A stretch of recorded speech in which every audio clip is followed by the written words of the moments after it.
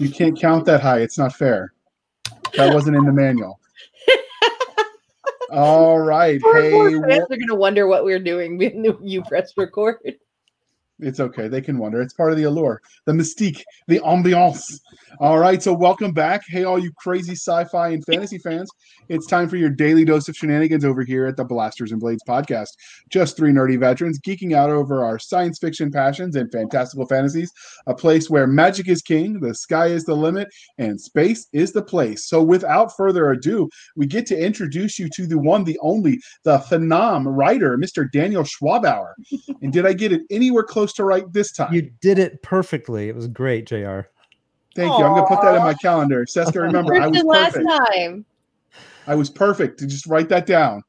Yeah. All right. Don't let it go to your head. I mean, we're just at the beginning too late. of the interview, so. So the second part of the introduction, dear listener, is how we first met them. So I shall go first because I know what Seska's answer is going to be. And so I found Daniel through the Storybundle. I found out we were both going to be in the same one together. So I decided to arrange a few interviews. And he seems like a lot of fun. So far in the pre-show, he's been making fun of me with Seska. So we know he's a keeper. If people are nice to me, I start thinking they're plotting on me. It's JR, as much as I love you, it's low-hanging fruit and an easy target. That means it's great. So how did you find him? Well, next you're going to tell me, like, you were plotting against me when I wasn't here. And I clicked, you said, click on this link. I clicked on this link, and lo and behold, there was a StreamYard. All right. So now you get to ask him the important question, the religion question, and we get to see if he gets to stick around. Star Wars, Star Trek, or Firefly? Star Wars all the way. I mean, Firefly's fun, but short. And Star Wars is really like the childhood thing. I remember watching it when it came out, in theaters. My dad took me to it, and Aww. I saw it over and over again that summer. And so it was one. It wasn't the first thing that pulled me into science fiction, but it was kind of the year after I got pulled in, and I just more emotional connection to it. I can understand that. Now, Game of Thrones, Lord of the Rings, or Harry Potter? Lord of the Rings. But that's a hard question to answer because I don't return to Lord of the Rings as much as I do Harry Potter, simply because I think Jim Dale's audiobooks are fantastic. I mean, so when I go on road trips, I will sometimes re-listen to the Harry Potter books, but Lord of the Rings to me is just, I mean, it's groundbreaking. It's brilliant.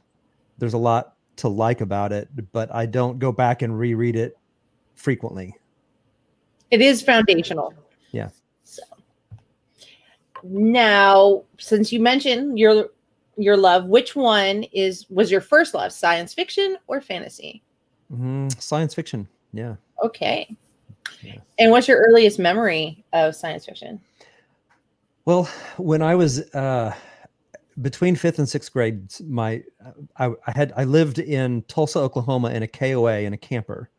And it was because my dad was he was a project manager. He was an architect, and he built. I don't know if you're familiar with Kansas City. He built Crown Center in Kansas City. Oh, wow. And he was asked to build the Williams Center in Tulsa. And so, I knew nothing about any of this. I was, just leaving 5th grade. And he said, well, I don't want to be down there the whole time without my family. So he got this little enclosed camper. And right before we left, I visited some friends and was in their basement library, and I found Edgar Rice Burroughs' A Princess of Mars. Oh, wow. And I was like pulled into this not really great story, but wonderful story at the same time. I'd never experienced science fiction before, and they noticed how much I liked it, and they basically sent me with a grocery bag full of books by Edgar Rice Burroughs. And so we landed, I call it my summer in Mars, because we landed at this KOA, which was like, red dust. It was it was like 110 degrees the whole summer, and I had my own little ambiance. Yeah, it was. We even had a little like hard shell habitat with a little like circular window looking out over canals, and I'm not kidding. So I mean, I sat in the air conditioning of this place for 3 months, and went through Barsoom and Pellucidar, and I mean all of the. I think Edgar Rice Burroughs only wrote one novel, but he changed the names of different things in it. But I loved it. and so science fiction was the thing that really pulled me into sci-fi. And this may be too long of a story, but I happened to go into 6th grade. I lucked into one of the best teachers in the universe. She was one of the first, I think she was the first African-American teacher in Johnson County, Kansas. Oh, wow. And everybody in the school, all the kids fell in love with her. But what she did was she noticed your tendencies, and she noticed that I was reading geeky novels. I was reading Day of the Giants by Lester Del Rey. That year was when I first read, in 6th grade, I read Lord of the Rings for the first time and the Chronicles of Narnia. And she asked me to teach her to play chess.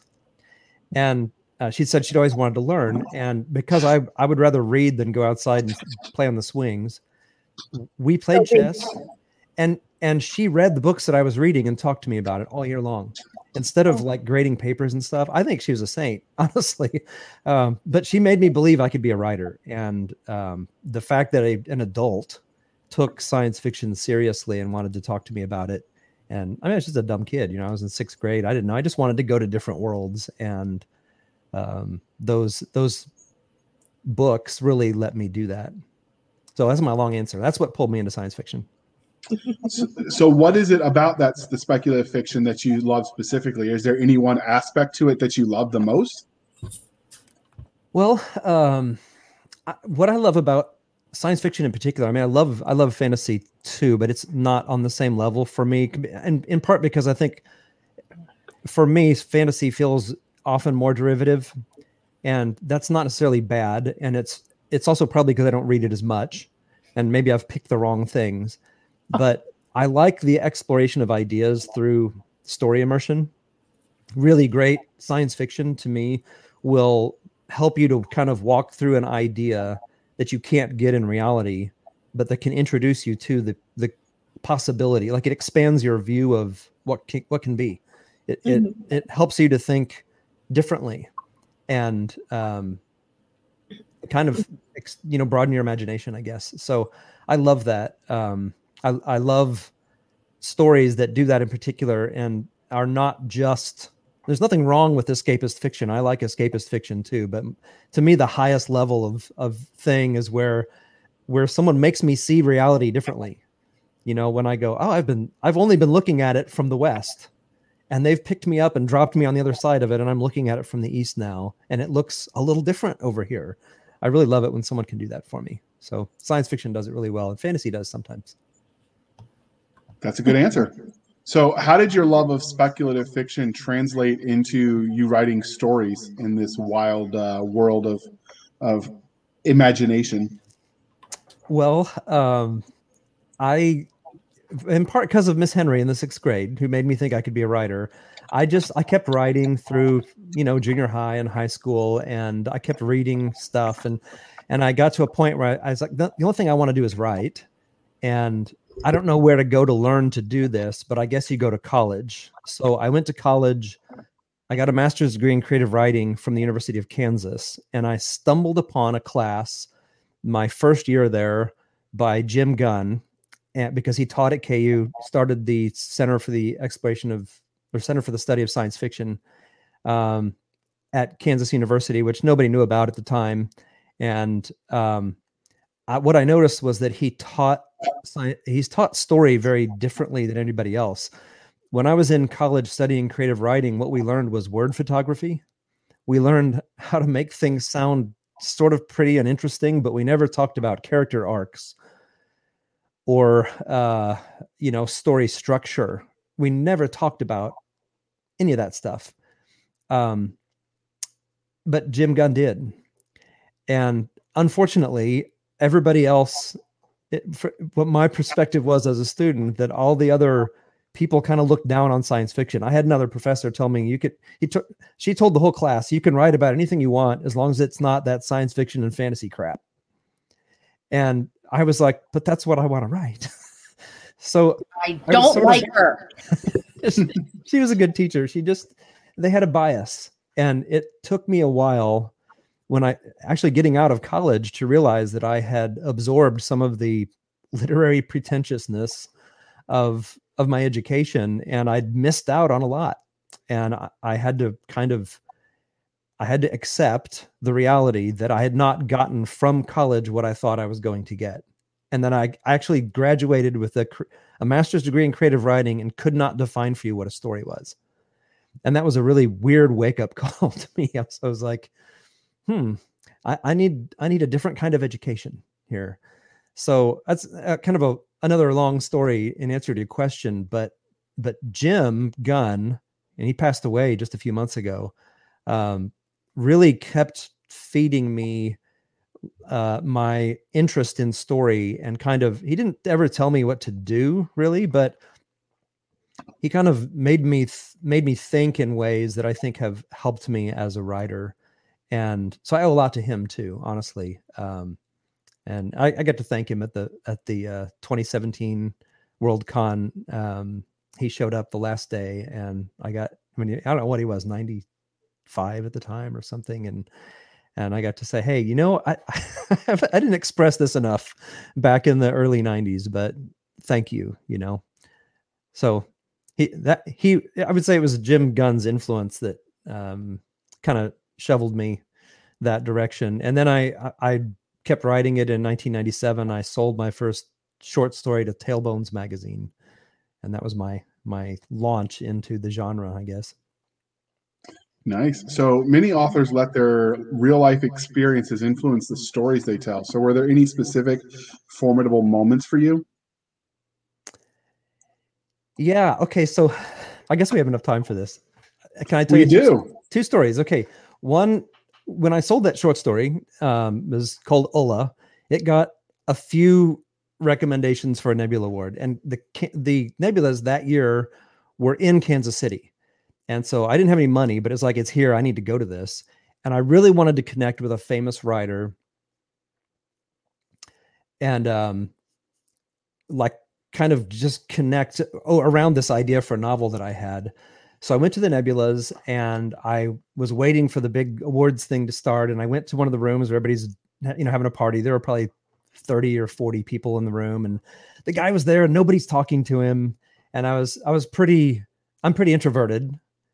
I don't normally just go up, and I'm happy hanging out in the corner by myself. But I walked up to famous author and I said, "Hey, famous author, I'm Dan Schwabauer. It's nice to meet you. I just want to tell you I really loved your novel X." I'm not going to say his name because I think he was drunk, but he looked at me, looked at my hand, and he went, "Pfft," and he turned around and walked away. And it coincided with everybody getting really quiet. And so I looked around, I've got my hand sticking out, and everybody's looking at me like, "Oh, wow." That's kind of painful. And so I go, "Okay, I'm getting out of here."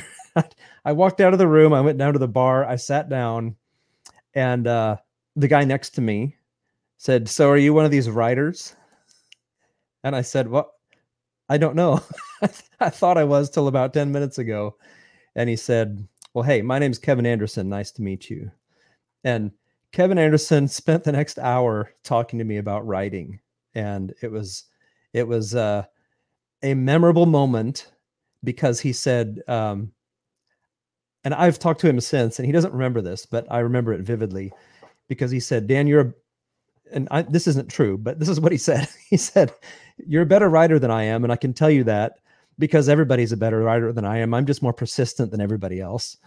He said, I think it's okay. I've heard him tell this story this part of it publicly, that he had over 700 rejection letters before he sold his first story to a magazine that paid in copies. I think I'm telling that story correctly. But just the humility and the willingness to talk to somebody that couldn't do anything for him made me think, okay, so not everybody in this business is a jerk. This guy was really helpful. The other thing that was maybe more specific towards military sci-fi is I had an uncle who was a veteran of the Vietnam War, and Uncle Raj.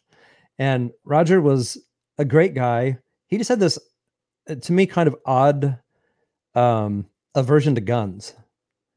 And so as a kid, when we would play like Army or squirt guns or something, he would not let my cousins have guns. And I just didn't understand. I was like, what's up with Uncle Raj? I didn't get it. When my grandmother died, and Roger had already passed away, my grandmother died. My dad, who's the oldest son, was the executor of their of my grandparents' estate.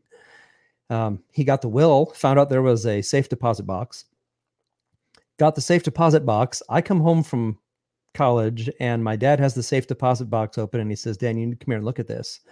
And it is a series of letters from my uncle he had joined the Marine Corps because he thought he was going to be drafted. And they told him apparently that if he if he willingly signed up before the draft, that he'd kind of choose some assignments. He was a great trombone player and he thought he was going to be in the Marine band, and they made him a forward observer in Vietnam.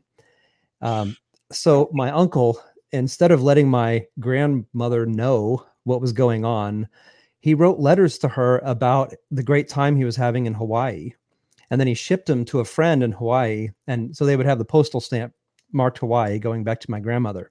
So those letters were in the safe deposit box, along with a magazine that had a story about the combat going on in Vietnam and a picture of my uncle in combat.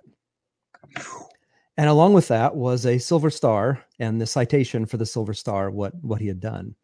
So completely changed my perspective on Uncle Roger being a little weird, and it was such an interesting story of the man behind the mask in a way. Not that he intentionally wore masks, but just there's so much more there that made me think this is probably true a million times over. There's another story behind that if I could get at that and tell stories like that would help people to see things a little bit differently, maybe it would be worth doing it as science fiction. Yeah, that's the one thing that irks me when you read military fiction is when they have them go these places and do these things, and it's fun to read about, but then there's no consequences for it. Like it doesn't affect them. Yeah. That's where they lose me, because quite frankly, if you can kill people and not feel something, you're a sociopath. Yeah. And it's one of the things, there are some universes I stopped reading because it was just like, no. So it's an interesting story. We appreciate your sharing it. Yeah, it's a super powerful story. It's hard to really go on past that. So I should have saved that one for last, I guess. No, you're fine. You're fine. No, you're fine. That is really an awesome story. And I think he really loved both his country and his family. But transitioning from that into some fandom stuff, have you had any cool fan art or cosplay done of your stuff? Well, the books that got the most traction, like initially when I wrote, were fantasy. They're anthropomorphic fantasy. They're mid-grade novels, and they were carried pretty widely by school libraries. So I have had some really fun situations where the main character of the Legends of Tyranor is this mouse named Jared. And so I've had kids dress up as Jared. I've had them, like make like replicas out of clay or knit replica Jareds with the characteristics, the way I described Jared. I've had students come up to me and recite Tamira's prophecy out of the beginning of the books. That each one of them has a poem type thing, and they'll have that memorized, and they'll just come up to me, and I'm like, I'll turn around and there's an 8-year-old, and he's recite back the poem to me. That part's kind of cool. So maybe not in the science fiction realm, but I do like kids, so that's a different kind of kick, I guess. You're muted. Sorry, that was awesome and so cool. But have you had anyone ask for your autograph out in public, away from a book signing or convention? Not very often, but I did. I have had it a few times. One of them, I was standing in line at a wedding, waiting to get some food, and someone came up to me. I have no idea who it was, and they said, "Are you Dan Schwabauer? Did you write Run the Brave?" And I said, "Yes." Will you sign my book? Sure. And they had it there? Yeah. It was very unexpected. I think I had it in the car or something, and they ended up going back and getting it. So what is your weirdest or funniest story about a fan interaction? Keeping in mind, this is a family-friendly show, mostly. We do try. Mostly family friendly. Yeah. Well, I don't know if this is super weird. I had teacher, I think it was a 5th grade teacher, when Run the Brave came out, she emailed me and or through the publisher and said, hey, is there any chance you could respond to this kid who really likes your book, and he's doing his like book report on you as the author. It's the end of the year report, and it's his birthday. He's so excited that we're doing this little birthday party for him in class, and he wants to do it about your book. So they want to theme it around this book. And they said, could you send him an email? And I said, sure, but I noticed it came from what looked like a local place. And when I responded, I said, where is your school located? And she said, well, it's Gardner, Kansas, which is 15 minutes from my house. And we happened to be going that direction anyway on that particular day. So I said, what if I just stopped by? And she was like, you're kidding. Like, you live like right here in Kansas City. So I walked into the classroom, and I mean, I've done a bunch of like teaching things. I've been in classrooms. I've been asked to speak to students before, but this one was so unique because it was really for one student, but the look on his face, and not just his face, but I don't know if I've ever seen a classroom where all the other kids were excited for one student. That's awesome. Everybody was happy for him. Like, his joy just kind of spilled out onto everybody. And my wife was actually with me, and we walked out of the school, and she said something along the lines of, now I know why you've been writing all these years.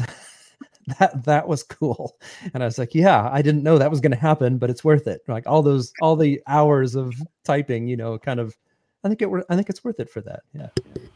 That's an amazing story. It is. So this is the part of the interview where you get to tell us the highlights reel of everything you've written. So can you tell us what you've put out into the ethos? Well, I like to say I've been a jack of all trades, and I think the original saying was jack of all trades and master of one. I don't know if I call myself a master of the novel. That's really the thing that I'm most excited about and that I have done the most. Other than the Legends of Tyranor, I've written, I did some journalism for a newspaper for 2.5 years. I did ghostwriting for a best-selling author. I did radio scripts. I've done for a PBS animated series. I did some scripting for like telescripting. I've done radio, just anything that would pay me $1. I wanted to provide for my family. So actually, I spent a while rewriting government brochures to make them more interesting. And I don't know if it compares with serving in the military, but if you want to find something that will make you hate bureaucracy, I suggest reading and rewriting government brochures. It's a challenge to make them interesting. I believe nobody wants to read any of them that I rewrote, but yeah, that's and then of course the book that's coming out it already came out in March, but that's going to be in the Storybundle is an adult military sci-fi called Operation Grendel. So that's what we brought you on to talk about today. So what is the premise for this universe? How'd you come up with the idea? Was it psychedelics, a Ouija board, overindulging in bad Kansas barbecue? There is no such thing as bad Kansas barbecue, but that's a great question. Actually, that's not true. There is some bad barbecue here. There's a lot of great barbecue. So sometimes I think really great ideas are like a Venn diagram of two different things. In 2014 to 2017, I really spent 3 years studying the era of yellow journalism. I was producing a program for high school students called Byline that it really teaches journalism, but it does so by taking them into the past and having them kind of role play as 1930s era cub reporters. And so it meant that I did a ton of reading of journalism from about 1870 to 1923. And in doing that, I was so struck by the similarities of what happened to American newspapers and what I think I'm seeing with current journalism. I could be wrong about it, but it struck me as maybe these things move in cycles, and it really opened up a kind of fascination with propaganda and with psychological warfare and with self-deception.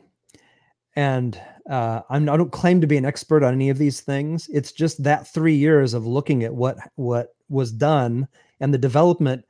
I'm not an expert in this, but as I understand it, modern propaganda developed during World War I, the World War I time period. And in America, it was the Committee for Public Information, which was a government, it's a sort of a ministry of propaganda. And the guy who ran it was the nephew of Sigmund Freud. His name is Edward Bernays. And fortunately, our government, when World War I ended, said this is we have a little too much power to have this. So they disbanded the Committee for Public Information. But all the guys that had been trained went looking for jobs. And what happened was corporations said, hey, come work for us. And that was the advent of modern commercial propaganda. So that's the first thing, was just that fascination with that. And then the second thing was I started going down a weird rabbit hole of quantum computing and artificial intelligence.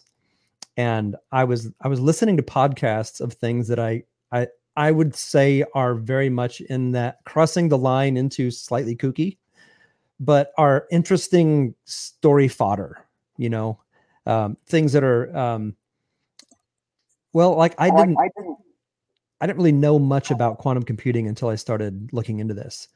And I had the idea, what if we wired these really powerful computers, we can condense them enough to where we can just hardwire them to people's brains. And what would they do? And so I started watching Elon Musk and some of the things he was saying about artificial intelligence and how it's going to take over and do everything better than we can do in the next 35 to 50 years. And in thinking about that, I thought, okay, well, how is that going to make propaganda and psychological warfare even creepier than it already is? So that was the story idea. What if artificial intelligence really does become vastly more intelligent than we think? And so in 2017, when I was at the Hugos in Kansas City, I went to a panel on artificial intelligence, and really smart people. I don't claim to be as smart as these people, but they were talking about what it means for something to be intelligent. And the example one of the panelists used was, you can tell something's intelligent when it demonstrates the ability to predict behavior and then deceive based on that behavior. So you can tell a monkey is intelligent because when a bigger monkey comes in the cage, it hides the banana. Okay, so that was his premise. And he said, so what we need to do with these incredibly powerful, smarter than we are AIs is we need to teach them to lie to us. And I was like, danger, Will Robinson, danger. I've read science fiction. No, we don't. No teaching it to lie. Bad idea. But it was said, I think, seriously. And it made me think, probably any idea that's really bad, someone will try. And what would this look like? And of course, to me, that's the launch point of a story then, because, okay, now they're lying to us. They're hardwired to our brains. And what does that mean in the future, projecting it out, in terms of like conflict in a military sci-fi? You need conflict. You need clashing civilizations or governments or armies or something. And so what are they going to clash over? And they're going to clash over this thing of, how much autonomy do we have? How much access do we give the AIs? Because if they're that smart, and they'll be able to predict our behavior and they'll be able to deceive us. So then I started really getting fascinated with how would they deceive us? What kinds of deception would they use? And honestly, I've never served in the military, and I've wanted to write military science fiction for a long time. But I've always felt that I couldn't do it honestly, because there's just too much about, I assume, military life that I would get wrong. And I don't mean like ranks and, gun type things. I mean like Star Wars. Sorry if I'm going to offend people, but some of the officers that they have as officers, I just think I would never follow that person. I don't believe that there's any military like cell in their body, and I did not want to produce something like that. However, I landed on, well, I do know something about journalism. What if my story were about a journalist who is impersonating an officer with the help of an artificial intelligence? That's a story I could tell authentically, because in order to do it, I'd have to impersonate someone, right? I'd have to be pretending, and maybe military people would say, oh, this person's impersonating someone. They're getting some things wrong. It could be the excuse I needed for the voice. That is a very different perspective. I like it. Is this out in audiobook? Because now I'm going to have to go listen to it. It is not yet out in audiobook. I don't know if it will or not. It's the publisher has not told me. Jared's just going to have to find somebody to read it to him at night. I think you just volunteered. All right. So no, I sleep. Before we dig into the story itself, deeper than you already have, I want to share this picture of the cover for you. And can you tell us the story of how you got this art? Because it's definitely catches your attention. Yeah, I love the cover. I don't always love the cover of books, but that one, that was Kirk DePonce is a fantastic book designer, Dog Ear Design. Enclave, the publisher, hired Kirk. I know him. I've known him for a few years, but I was thrilled when I found out they were hiring Kirk to do it. And fortunately, the publisher asked me, is there what kinds of things could you see on the cover? And that particular image, although the spaceship wasn't there, obviously. When I was a young man in 1990. I went with a friend to the Achille Triangle in the mountain jungles of Guatemala. And I know it's it was so strange, because Operation Grendel does have a kind of journey to it.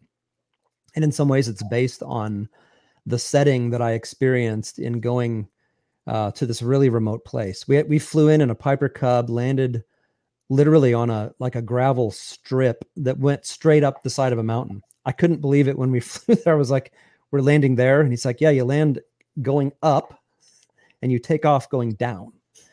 And that was a coffee plantation that was almost 12 miles from Chell, which was the village we were going to.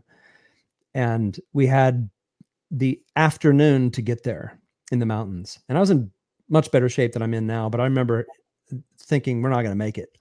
And it was because it was 1990. I know this is a little bit of a diversion, but Guatemala had just undergone this communist, like the communist insurgents were in the jungle. And they told Kevin, and I was with, told me, if we don't get there before sunset, we're sleeping in the jungle, because there are communist guerrillas out here and they shoot down into the village. And if you're not inside, the militia for the village will not let you in. You have to be there before sundown. So I'm gonna tell a little aspect of this story, totally unrelated to the cover. I've never told this story before, but when we were walking, we were probably 7 miles. We were tired, you're walking up and down. It's exhausting, and we stopped to take a little break, and we hear this, like, I don't know how to make the noise, but like this padding, like this strange noise coming through. Like, is it a puma? What is it? Something's coming towards us. And it's just dark jungle leaves and things. And it splits. And there's this like 80-year-old woman, and she's dressed. She's like a descendant, this Mayan look, she was an Achille Indian is what she was. And she was probably 40 years old, but the rough living had aged her. She had a baby on a sling in front of her and a baby on a sling in back of her. And she had a full 5-gallon bucket balanced on her head, and she was barefoot. And she went past us on the trail, stopped, looked at us, and started laughing. I'm like, she's barefoot. She's carrying 2 kids and a 5-gallon bucket of water on her head, and she's outpacing us. This is I'm like 20 something, Anyway, we made it in time, and there were a lot of things along the way, including what is actually in this jungle, and are we going to make it in time, that are just really vivid memories for me that I pulled from in trying to get across just some of the, I guess, ambiance of the journey of the story. So I sent photos. I went looking through my storage bins, and I found some of my photos taken on a disposable camera, and I scanned them and sent them to Kirk, and I said, hey, what about this? And that's the image that he came up with. Nice. So is the name Operation Grendel anyway tied to the Beowulf Grendel? It's not exactly. Grendel in the book is it's a reference to the Grand Alliance. So it's the sort of good side. The colonial Marines call them Grendels because Grand Alliance, Grendel. It's a way of kind of villainizing the enemy.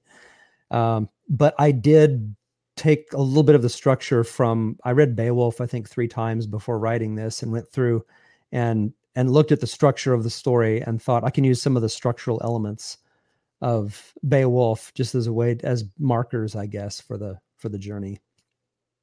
Nice. So if you were to do a 30-second elevator pitch for this book, what would it be? 30 seconds is always hard. Okay, so Operation Grendel is about a very cynical military journalist who impersonates an intelligence officer in order to write the story of a galactic invasion.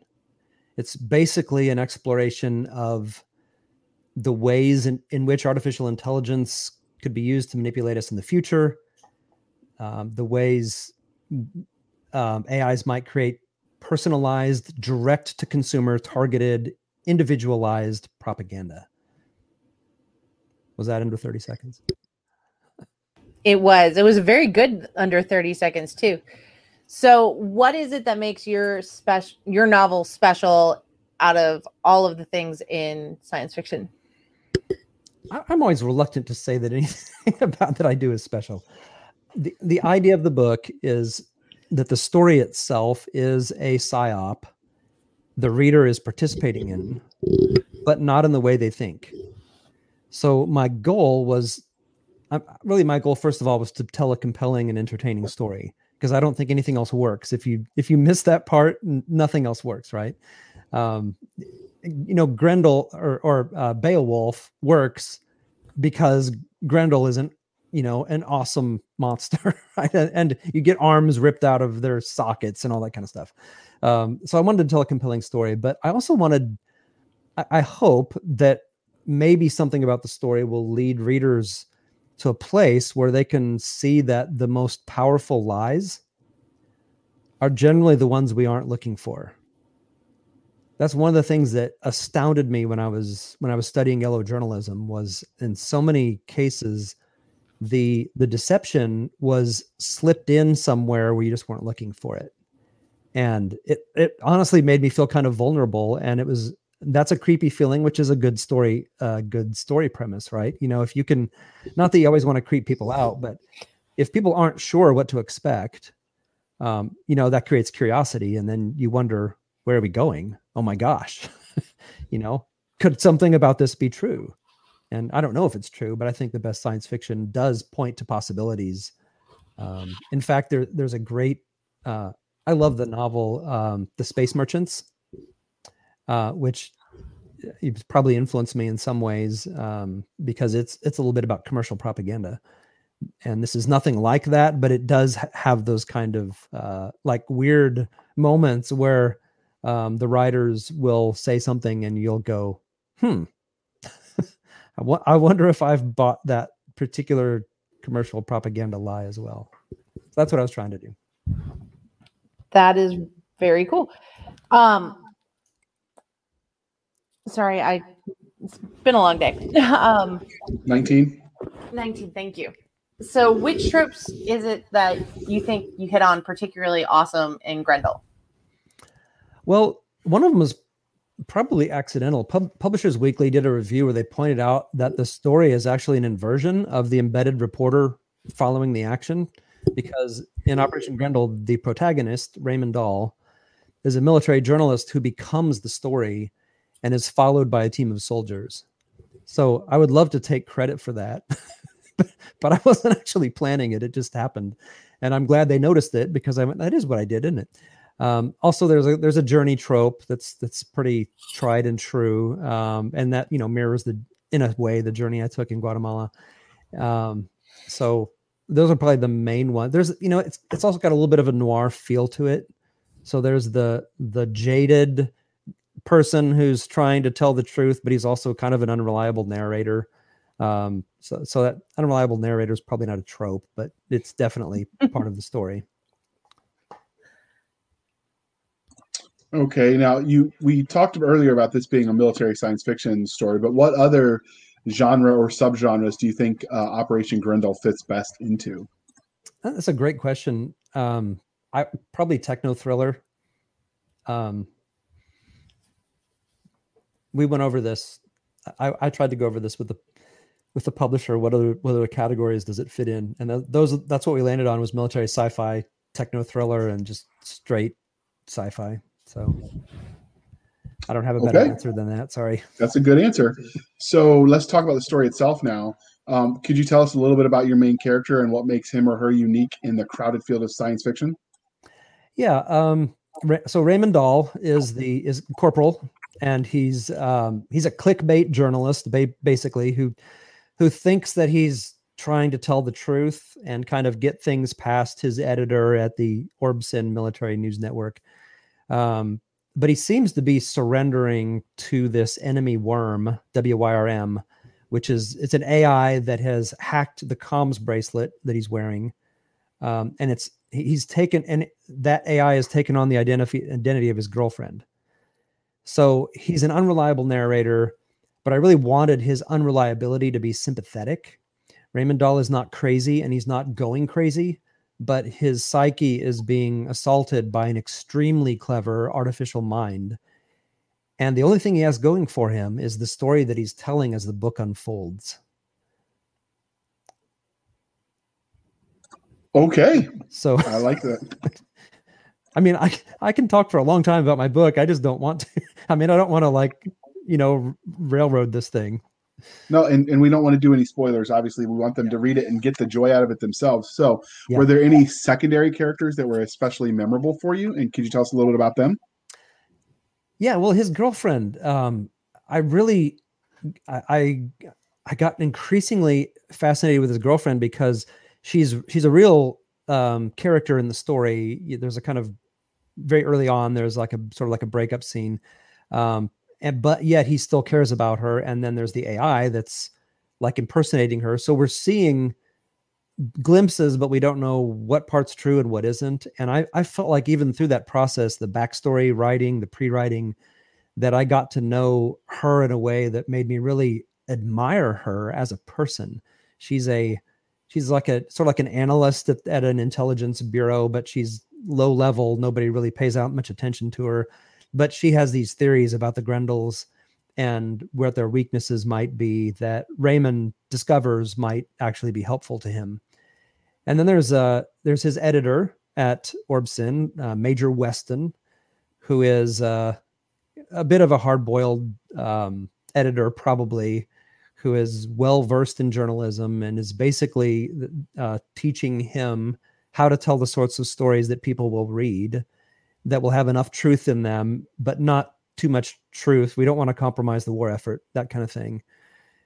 And then there's the team that's tasked with keeping him alive. And one of them, my favorite character in that group of special forces people, is Laclos, which is the combat medic, and person who is unexpectedly cheerful much of the time. And I got to really liking her, wanting her to influence him. I wanted her to be able to pull him back some. So I can't tell you whether she does or not. You'll have to read the book.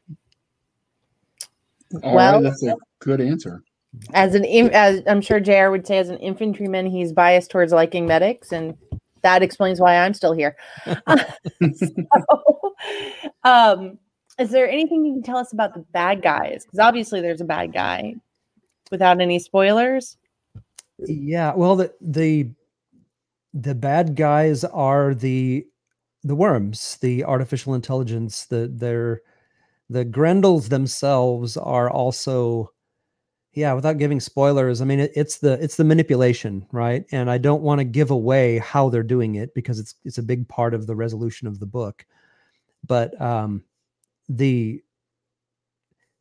because the worm on his comms bracelet realizes that his weakness is Ivy, the question is Ivy really his love interest or his enemy? As he's going deeper and deeper towards this peace treaty that he's supposed to be working out with with an ambassador from the Grand Alliance. Is he being lured there to give away stuff, or is he being sent there to negotiate a much needed respite? And seemingly the person that he's most in love with is also the person that is trying to unravel his mind, I guess. That's deep. So I'm going to avoid the evil girlfriend trope jokes. Yeah. If your characters met you in a back alley, and knowing who you are, how would they feel, or how would you survive that? I probably wouldn't survive. Any of these characters could kill me. I mean, except Raymond Dahl, probably. He's a military journalist, but even he probably could. I'm getting older. But he wouldn't. He would probably write a story about me that would have just enough truth in it that it would hurt, but it would be pretty malicious, probably. It would be extremely unflattering and sort of also true, I guess. But the other ones, I don't know if they would. Some of them would probably, know what I was trying to do, I guess. I did. This isn't a direct answer to the question. I had a military journalist write me a letter that I got like a week ago after he read Operation Grendel.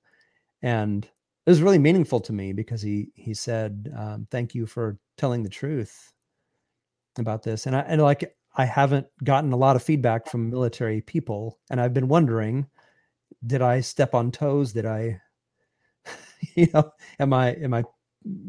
I botch something here that was just out in my ignorance, but coming from someone who's actually Raymond Dahl's job, it was a cool letter. Now the question is, could Robin Williams play this character when they did Good Morning Operation Grendel? That is a great question. I don't think so. No. This isn't really a really laugh a minute sort of novel. Okay. All right, Doc, you get to ask the fun question next. 25. And you got to unmute yourself. Oh, JR wants me to ask about the sausage. So that just sounded really bad. Keep power through it. Power through it. Yeah, power through it. Okay. Sometimes when people write books, there's cool scenes or ideas that get cut from the final book. So in the making of the sausage of the book, what was anything left on the cutting room floor? Yes and no. That's a really interesting question because Operation Grendel, I wrote, well, I don't want to give you all the making of it because it would be boring, but one really interesting thing that happened was after I'd written the fourth draft, I wrote it fairly quickly and I revised it fairly quickly. And I had an agent who really liked it, but she didn't think she could necessarily sell it where she thought it should be sold. So she sent it to Russell Galen. And I've never met Russell Galen. I don't know why he would pay attention to me or my manuscript, but he read, draft 4 of Operation Grendel, and he sent it to me with a letter that said, I see the attraction. I think this can sell. However, it's too clever without a human connection to the characters. And just blunt, but that's what I wanted. And really, at some point you realize it's not about you, it's about the manuscript, right? Does the manuscript work or not? And I realized that I had left out of the manuscript all of the pre-writing, the character work. I was so concentrating on all the thematic stuff that I had not given enough of the characters. So I went back and I rewrote the entire manuscript, added 25,000 words, which honestly, it still is only it's 75,000 or something like that, 73,000 something. And I told the whole story, and I put back in the things that I knew that I was pulling from that I'd done in my pre-writing. And when that happened, I knew that was the story I was trying to tell. And it actually sold very quickly when that version sold quickly. Okay. That's always interesting to hear the behind the scenes stories. So finally, what can you tell us about the universe where this is happening? In miniseries, the worlds where the story is told is as much a character as the protagonist or antagonist. So can you give us a hint of what we can expect from this expansive world you've created? Yeah, I think I've probably already mentioned the defining characteristic thing of it. I mean, in Operation Grendel, it's set on a kind of jungle world.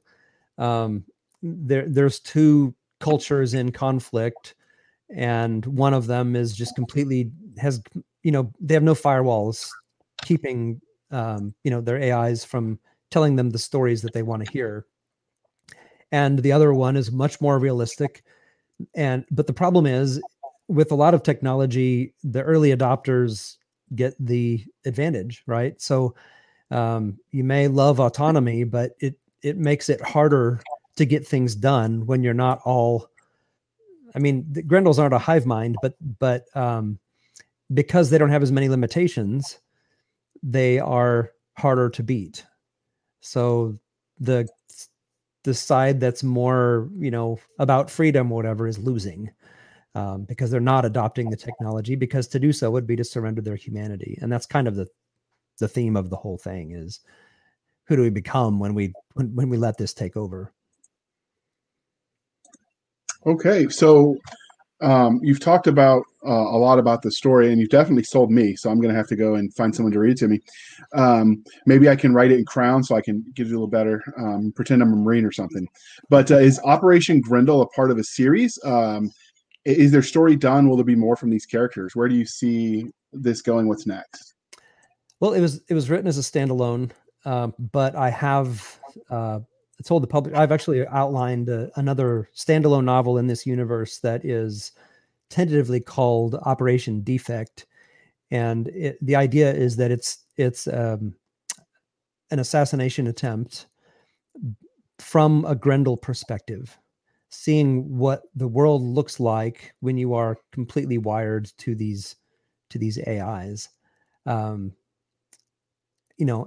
Right now it's still in that simmering stage. I have to sit on stories usually for like a year before I really know what I'm doing. I'm not like they're Kevin Anderson, he writes a lot, and I'm not prolific that way. I have to really know what it is I'm grappling with. So we'll see. I'm hoping that I have that I can start writing that maybe by the end of the year. Okay. So in every universe, there's technology, particularly in science fiction ones. But is there any technology you particularly fell in love with that you created and that you'd want to keep? Well, I mean, it's not necessarily all that original to me. The Grendel frigate that launches the attack on the United Colonial Marine Corps base and embeds this worm in the comms bracelet. I would love to have a Grendel frigate. If I could be in control of it, I would. That would be fantastic. It's too much power for me or anybody. Probably I shouldn't be given that sort of toy. But if you gave it to me, would I take it? Yes, I would take it. I would definitely take it. So what other kind of tech is there? Was it rail guns? Was it chemical propellants, lasers? Yeah, magnetic rail. Actually,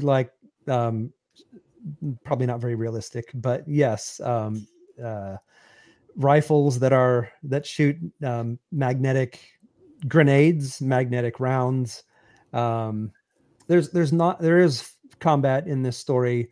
There's also flash rifles, which are I came up with the idea because I was thinking about what having an embedded AI would be able to do for you as a soldier. And one of the things it would be able to do, if it has that full access to all of your senses and can heighten your senses with its own sensors, without you having to put on special equipment, it might actually make you susceptible to things. So the United Colonies developed something called a flash rifle that is outdated by the time the book opens, but it uses basically strobe lights to to partially blind Grendel soldiers when they're doing operations. They're normal. I mean, they're human beings, but if your senses have been heightened, you're more susceptible to things like powerful lights in your eyes or whatever. And it's just any little advantage they can find, any kind of low tech thing is something you would grab hold of, I think. So for your space travel, was it FTL or did you use jump gates? There's no actual mentioned.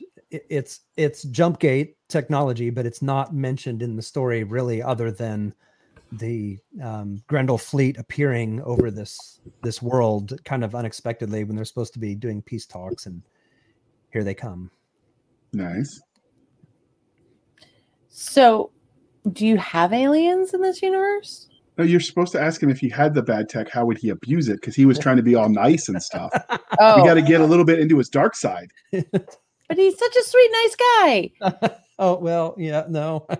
How would you abuse your tech? If I had a Grendel frigate, I would probably launch the worms at many of the world's governments, if not all of them, and try to find out things like, where is Jimmy Hoffa's secret diary buried, stuff like that.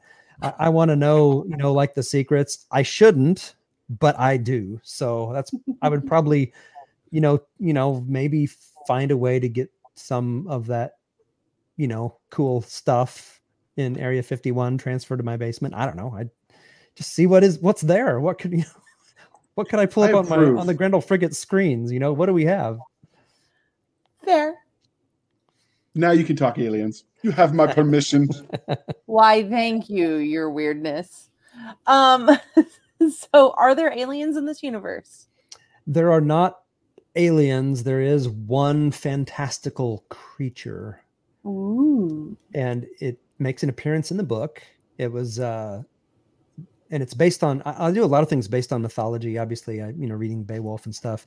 There's a creature called the Isnashi, which is Central South American mythological thing that's kind of a combination between a lizard and a bear, and it has a second mouth in its chest. It's really creepy. It's like the thing that goes bump in the night for Central and South American like Ixil Indians, for instance.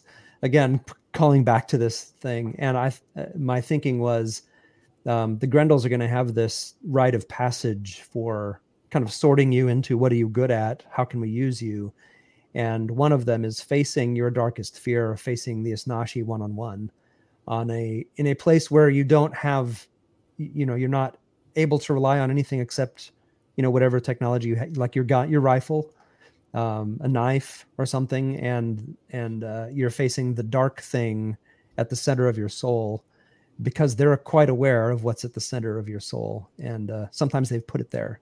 And so they've made these biological fabrications to try to play on our worst nightmares and manipulate us, sort out the great soldiers from the not so great ones. That sounds like a hell of a graduation from basic training. Yeah, that's one reason why they're winning, I guess. Okay. So how did you create those? If you were going to add more aliens or more creatures other than drawing from mythology, would you let biology inspire you, or are you going to just make something up completely new? Yeah, I never know where my creative well like pulls from. I mean, honestly, I feel like I need something and I invent it, but I'm never comfortable with just saying, okay, it's going to look like a monkey. And I know writers do that all the time, but for me, it doesn't work. There has to be I always feel like I need to have a deeper connection to the thing. What is it that makes me think this creature would be cool? And so when I was I was trying to do some background research of the area, and I came across the Isnashi, and I was like, that is really creepy. How can I use it? And that's really how how it ended up in the book was it felt like something the Grendels would take advantage of. So I don't right now I don't see this universe having aliens in it. It's mostly human beings at war with themselves. Well, we can be nasty enough to ourselves. Yeah. So would you consider the AI enhanced Grendel soldiers to be transhuman almost? Yes. Yeah, I would. But they're not to the point where they're not like cybernetic where they have enhancements. They have enhanced weapons and things, but it's mostly a mind thing. Those sorts of enhancements would be really expensive, I think. In my universe, I think they're connecting people to an AI. I don't know if you guys have heard of Neuralink. It's super creepy. I wrote the book before I heard anything from Neuralink, and I find it really fascinating that Elon Musk is actually, working on planting like 1,000 microfibers in human brains and connecting them to smartphones, and then ultimately to a supercomputer. Nope. It's Pass, not for me. Negative. Go back to getting us to Mars, dude. Go back to what you're good at. But it's a great, fascinating science fiction premise, right? It is. It's just but creepy. I've read enough science fiction that I know I don't want it happening to my head. Right. Me too. Yeah. All right. So clearly this interview is winding down, but before we wrap this up, was there anything about Operation Grendel that we didn't ask you that you wanted to tell us before we moved on? That's a great question. I should have an answer for that, but I honestly don't have an answer for that. No, I mean, I think we've covered everything. We probably went longer than we were planning on going. Nope. Right on time. Say, so yes, by Operation Grendel. That's what I should say. That we haven't talked about that enough. And one good place you could buy it would be that Storybundle we hinted at earlier. That's right. It's almost like that's going to be linked in the show notes where you can get, I think there's at least 12 that I counted, military sci-fi books that you can get, I think, for about $15. Yeah, that's a fantastic point. That's a good deal for you, dear listener. You can save a little bit of money, support authors, and I think sometimes they even Storybundle will support charities. We've tried to reach out for someone from the actual organization that hosts these because they do I bought a lot of books from them, but they just some scheduling conflicts. But we are going to work on that because it's a fun concept of a way to support authors more directly and get a bunch of good books at a good price. And a bunch of people that you like. I've discovered a lot of good authors that I've enjoyed out of story bundles. Yeah. And I give them to my mother. Nice. Do you find them to be pretty user friendly as a website? Me? Yes. Yes. I find them to be very user friendly as a website. Okay. Yeah, me too. I like it a lot. Yeah. All right. So we'll link all that in the show notes. And then after you buy the Storybundle and you say, you know what, I really like this Daniel Schwabauer guy, and I want to read everything else that he wrote, we're going to ask you this question so they can do that. How can listeners or readers find you on the wild, wild interwebs? Well, my website's a great place to do it. It's danschwabauer.com. It's SCHWABAUER.com. I'm also on Facebook, facebook.com/Schwabauer. And those are probably the two best places. I don't really do Twitter. Yep, I barely go there too, so I feel you. And all of those, dear listener, as usual, will be at the bottom of the show notes, so you can check it out. You can find us on our website at anchor.fm/blasters tech and tech blades, anchor.fm/blasters tech and tech blades. You can follow us on the aforementioned Twitter at twitter.com/SF_fantasy_show, Sierra Foxtrot _fantasy_show. You can email us at blastersandbladespodcast@gmail.com, and sometimes Seska will even send you snarky replies. Again, that's blastersandbladespodcast@gmail.com. You can follow us on the Facebooks at facebook.com/blastersandbladespodcast, where we host all of our shenanigans, and we generally goof off and are totally irrelevant. But, we do it seriously when we're irreverent, so it's all good. You can support the show over on anchor.fm, Blasters Tech and Tech Blades, where you can support like a monthly pledge, or you could do a one-time thing at buymeacoffee.com/author J.R. Hanley. Be sure to put in the comments that it is for energy drink. Yes, because she needs a drink, apparently. All right, Doc, are you ready to bring this puppy home? Thank you for spending your precious time with us. For the overworked Nick Garber, the pizza loving JR Handley. He really likes pineapple on it. I am Seska. This was the Blasters and Blade podcast. We'll be back next week at the same time, same place, where we'll indulge our love of nerd culture, cheesy jokes, things that go boom, and serving JR pineapple. You're Because going he to loves hell it for on that. his You know pizza. this, right? There's a What? special place. There's a special place in the dark corner of the underworld for you. You know what?